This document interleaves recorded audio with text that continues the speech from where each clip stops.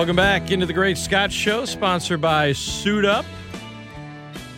Happy to have you guys with me this morning, and happy to be joined now by the head coach of the Raging Cajun women's basketball team, Garry Brodhead. Good morning, Coach. We were waiting last night to see who you guys' opponent would be. It took a little while, but you finally learned it was Colorado. And when we got a chance to talk to you, you had only been able to kind of process it for a couple of minutes because you had just found out. Now that you've had a night to sleep on it, assuming you slept a little last night, how are you feeling about your opponent this Friday in the WNIT? Well, I think they're pretty tough. After I got off the Zoom with y'all, I actually started breaking down film and looking at them. And, they got a lot of size, good guard play. Just all-around team, play a little bit of zone, play man. But, they had some big wins during the year. And I tell you, it's going to be tough. They can shoot it from out, and they got bigs on the inside. They can score it, fairly athletic. So, it's going to be a tough matchup, just coming out of their season and how well they played, 5 kids over 6'3", and so, kind of poses us a little bit of problem on the rebounding side. But, yeah, watch film on them against Washington and Washington State, and, that West Coast type basketballs, they got length, and they can shoot it, man. Very, very fundamental team. When you're playing a team, like you said, a team with that much size, 5 players, 6'3" or taller, and the rebounding aspect of that, they averaged, I think, 37 boards a game this year, 3 more than their opponents. What's the biggest key in a game like that? I know it's a little bit deeper than just, well, you got to do this better, but on the surface, when you're playing a team that just has more size, what's the number one key in your mind? Well, you got to find a way to make the game the full court. Keep them away from the goal. It's just keeping them away from the rim and lane line drives and all that. But I think the big thing for us is watching Washington play them. They press them, and they which keeps the bigs away from in the lane, and you get to put pressure and try to turn them over and maybe make them play a little bit faster than they want to. I think that's going to be one of the keys, and then you got to be able to block out. Height is only so good as if they can out jump you and out position you. So I think that's one of the things that we've been working on all year, is making sure that we're in as good a position after we make a stop to be able to block out and rebound. And that's always a tough thing. You got to do it all game against a team like that, because they'll take advantage of those second chance points. Yeah, it poses a problem, but at the same time, our dribble drives and all our things that we do can, hopefully, we can get in the lane, call some fouls, and get to the free throw line. So it's, kind of works hand in hand. We got a little bit more speed maybe than they do, and we just got to try to utilize that as best we can. Good stuff. Garry Brodhead, our guest. So getting an opportunity to continue playing here in the WNIT, what does it mean for a program like UL? I think it's big, a lot of people, when we went to WBI, we had only been they had been in the NCAA tournament once and played one game and, good exposure. But at the same time, to continue to play helps to build your program, I think, normally we would be finished and just go on and recruiting and then give the kids off a couple of weeks and then come back in the spring and start working on individual workouts. But this is a team thing. We get to compete as a team at a different level. You're looking at some really good teams. Not only the exposure, but the ability to be able to practice and to get a few more games. Hopefully, we'll guarantee 2 more games. And I think it's big for your program. I think, the youngsters are going to have, the young kids and all that are going to have an opportunity to kind of find out what it is to be in postseason and get that experience. And I think that experience carries over into the next year. So I think those are the big things. I look at a lot of teams that play postseason, and the next year you always notice that their team starts off, and they usually have a pretty good season, depending on what's returning. But I think for us, as a program that's still working on building and building to get better, this opportunity is big for us. I really do believe it's big for the kids, and it's big for our, for our program. ESPN 1420 and .com. Well, I know it's, like you said, it's big. Where's the excitement level once – has there been enough time since the loss in the conference championship game and I think the natural disappointment, you guys had a goal to win the tournament and punch your ticket to the NCAA tournament. That time between last week and yesterday, how much time has your team and yourself, Gary, been able to – I guess my question is, at what point were you able to say, okay, I'm going to flush that because we still got business to take care of and we have a new goal in mind? I think right after the game, we were really disappointed, and we had an opportunity to kind of take a break, this past week and our weekend, and just trying to process it all. And I think our kids are resilient, man. Kids are resilient these days, and the way they reacted yesterday when we did our shoot around and all that. And I mean, every kid walked out. We did a lot of individual stuff yesterday. Every kid walked out there and they were drenching sweat. And that attitude of, hey, we got to work. This is what we need to do.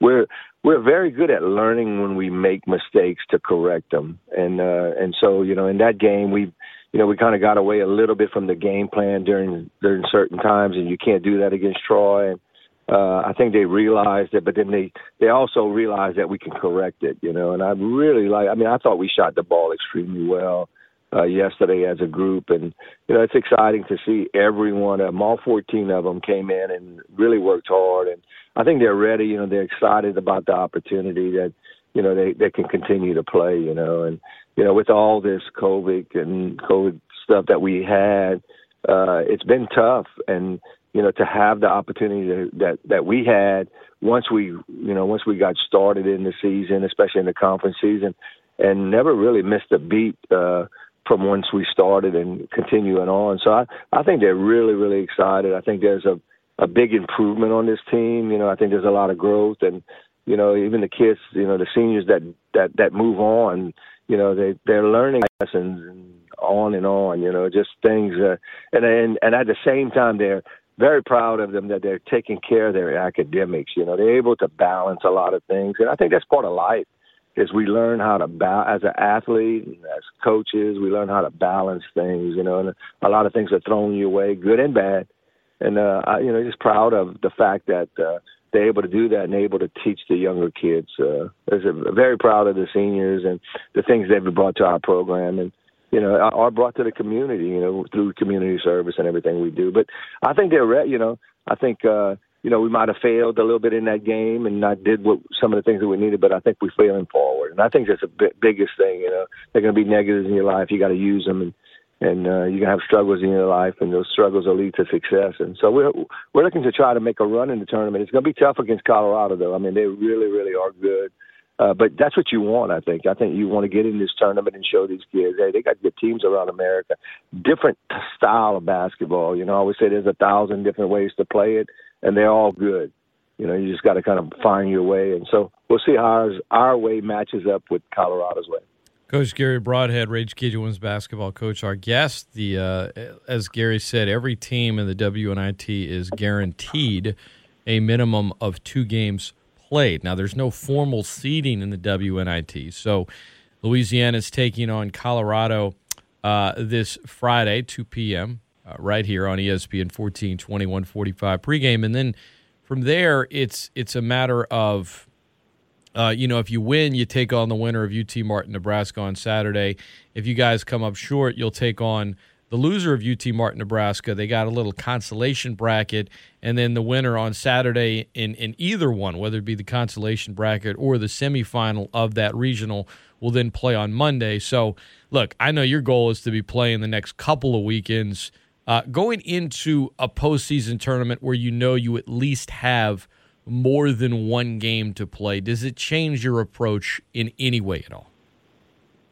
Yeah, I think it does, because, the single elimination, you're always worried about the next. And, you're worried about what you got to get by it, I think kids respond really well to that. Now, double elimination, you don't want to start to look ahead, but we have to, we'll scout UT and Nebraska also. I have one of, each of my assistants on those scouts, and, because, that's, win or lose, we'll get one of those. And, one of those teams. So yeah, I mean, it's a different approach. You know, you have to kind of look ahead a little bit and prepare, because it's a quick turnaround, and then you're going to have another quick turnaround. So you're always trying to stay ahead of it. And I think this was a difficult one. I think the NCAA, announcing theirs earlier, and you could, and I think theirs start on the 21st, so you have a little bit more time to prepare. This was pretty quick turnaround, but it's just part of it. When you go to a conference tournament, which I love, you've already probably played most of the teams already. I've seen them. I haven't seen Colorado. I've watched a game or two of them, but never thinking that we would play them, And honestly, I thought they would be in the NCAA tournament. They were that good, through the middle of the season. And, it's just it's a quick turnaround. And, I think it's a great lesson for the young kids, too, is how important it is to prepare. How are we going to prepare? And a lot of things, Scott, that we do is prepare for what we do. We'll look at some of their offenses, which we already did. I mean, they play some 2-3 zone. They play some man. I watched a couple of games last night. So, they're pretty basic, and they're just long and they're very, very fundamental. They can shoot it, so which causes a problem, that inside-out game. What's the frustration level, Gary? I know it's beyond your control, but being that 15 years ago, the Sun Belt could get 2 teams in, and now, despite a 15-game winning streak and a regular season conference championship, I think everyone knew that you weren't going to be able to get into the NCAA tournament as an at-large. You were going to have to win the conference tournament to punch your ticket. Where is the frustration level for you? Is there frustration knowing that currently the way the Sun Belt is set up, it's just in college hoops for that matter, both I think men and women's hoops, is just set up that in the last 15 years, almost to the point where it's I won't use the word impossible, but to be in a group of 5 or a mid-major and be an at-large bid is the odds are overwhelmingly not in your favor. Yeah, I mean, I'm not really frustrated. I just want to try to find a way, And I thought our conference coaches this year in the Sun Belt really at the spring meetings this past year, or the last 2 years, we've been talking about how it was done before, which I know it's a little different. I think the selection committee looks at the Power 5 more than anything else, but I think I think what they did back then is they played 16 games and they didn't beat up on each other in the conference like we were doing. We follow the men so much on our side, from the conference, and I don't think we're made our programs, our women's programs, and some aren't made like the men's. I think it's a completely different situation, and I think at that time when they were playing 16 games and not beating up on each other, it gave them an opportunity to go and play Oklahoma, all these LSU. It gave you more games away from the conference that you had an opportunity like Little Rock beating Oklahoma and some of these teams to where they could get in. When UL got in, they got an 11th seed. They didn't win the conference. They didn't win the conference tournament. They ended up, losing to Middle Tennessee, and Middle Tennessee was ranked 13th in the country, and it got them in, and it was an 11th seed at large, So they were doing the right things for the women's program. I think that's the biggest thing, and we made that adjustment this year. This year we were going to only play 16 games instead of the 20 like the men wanted. I think they went down to 18. And I understand the men, it's harder scheduling and all that. For us, it's not as hard to schedule. I think it's easier to schedule. Now, you got to go on the road, but that's the same thing. If you beat a good team, beat somebody in the SEC on the road, that committee's going to look at that, and that's what you have to be able to do. You have to have those kind of wins. And I think if we could create that type of scheduling, you've got a better chance of the committee looking at you and saying, "Oh, well, yeah, that's a big win against a team from a great conference." And I think that's we have to change to be able to fit that, and we did. And then with all of the changes we had to make because of COVID, it changed everything. Having to play the sides and all that. But I think we're heading in the right direction. It's just going to take a little bit of time too. We're going to have to get better at scheduling too. And I thought this year we did, man. We had A&M, we had LSU, we had Houston, we had some teams that are in postseason play right now that we were going to play, you know. And, man, it's when you can get them at home. Like next year we'll have LSU at home. And if you can get them to come home, you got a better chance, you know, of getting those wins and stuff like that. So you got to – it's about scheduling. And I think we're doing the right thing. I love our coaches in the Sun Belt and how they're thinking that, hey, we want to try to get 2 in. What's the best way to do it? And I think we're heading the right direction. Garry Brodhead, our guest, ESPN1420.com, Louisiana Raging Cajun women's basketball coach. His team preparing for the WNIT. They'll take on Colorado this Friday, guaranteed at least 2 games in the WNIT. You can read the details on that over at ESPN1420.com. But, Garry, I appreciate it, man. Thanks for joining us on the program throughout the season. Good luck in Memphis. And my final question, I asked you about the keys to a matchup with a team like Colorado that has so much size. What's the key in your mind to winning a tournament style? You know, in this case, I know it's 2 games in 3 days potentially, and then if you're really successful, you'll play again the next week. But what's the key in your mind to winning, you know, a number of games in a short amount of time like you have to do in a tournament? What's the mindset got to be? Well, you know, I think that's the thing. You know, I think you're exactly right. It's all about the mindset. Can you mentally get through a lot of you know, there are going to be some runs. You know, can you mentally make stops? And I mean, that's kind of what we focus on all the time. Anyway, is we're not I guess we're not that fan friendly team where we're going to score a bunch of points and all that. It's all about making stops and creating turnovers and those turnovers, creating offense out of that. So I think those are going to be the thing. Can we be consistent at it? And can we mentally fight through some of their runs? Because you can tell, you know, they'll go on runs. They can really shoot it. And I think as a coaching staff, I got to do a little bit better job of utilizing the timeouts. And I think we have the numbers that we can rotate people in and out to where we can press and run. So it's going to be, can we stay focused and not turn it over too? You know, we've been doing a good job of not turning it over, and we got to continue to do that. So I think it'll be a big thing. And in rebounding, if we can keep them off the boards, I feel pretty good about getting some wins. Garry, I appreciate it, man. I know you guys take off Wednesday from Memphis and then go through COVID testing. You told us last night all your rounds of tests yesterday all came back fine. So right now you guys are in good shape, and safe travels. Best of luck, and we look forward to airing the games on our airwaves. I appreciate it, Scott. Thank you so much. Go Cajuns. All right, that is Raging Cajun women's basketball coach Garry Brodhead. Always appreciate him coming on the show and talking some hoops.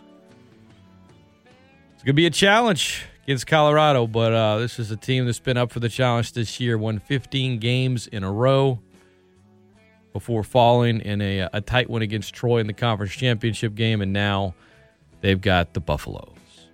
Someone asked, can you catch this game on TV? I think it's on Flow Hoops, which is a streaming service, but you can definitely catch them on the radio, as we'll be airing them here on ESPN 1420. Don't go anywhere. Jay Walker, my old friend who joins me on Tuesdays at 8 a.m., will be in next. Talk about a number of things. The bracket. Do you rip it up? Do you fill it out? App State, a 16 seed. Sheesh. In a play-in game. I'm sorry, a first 4 game. We'll talk more about the Cajun women, the UL Diamond sports, LSU's odds in the NCAA tournament. Can Will Wade and his team as an 8th seed possibly get to the second round and upset Michigan? Jameis, Taysom, or Tamus? Plus, Terrible Tune Tuesday. It's the Great Scott Show, sponsored by Suit Up. Don't ESPN1420.com.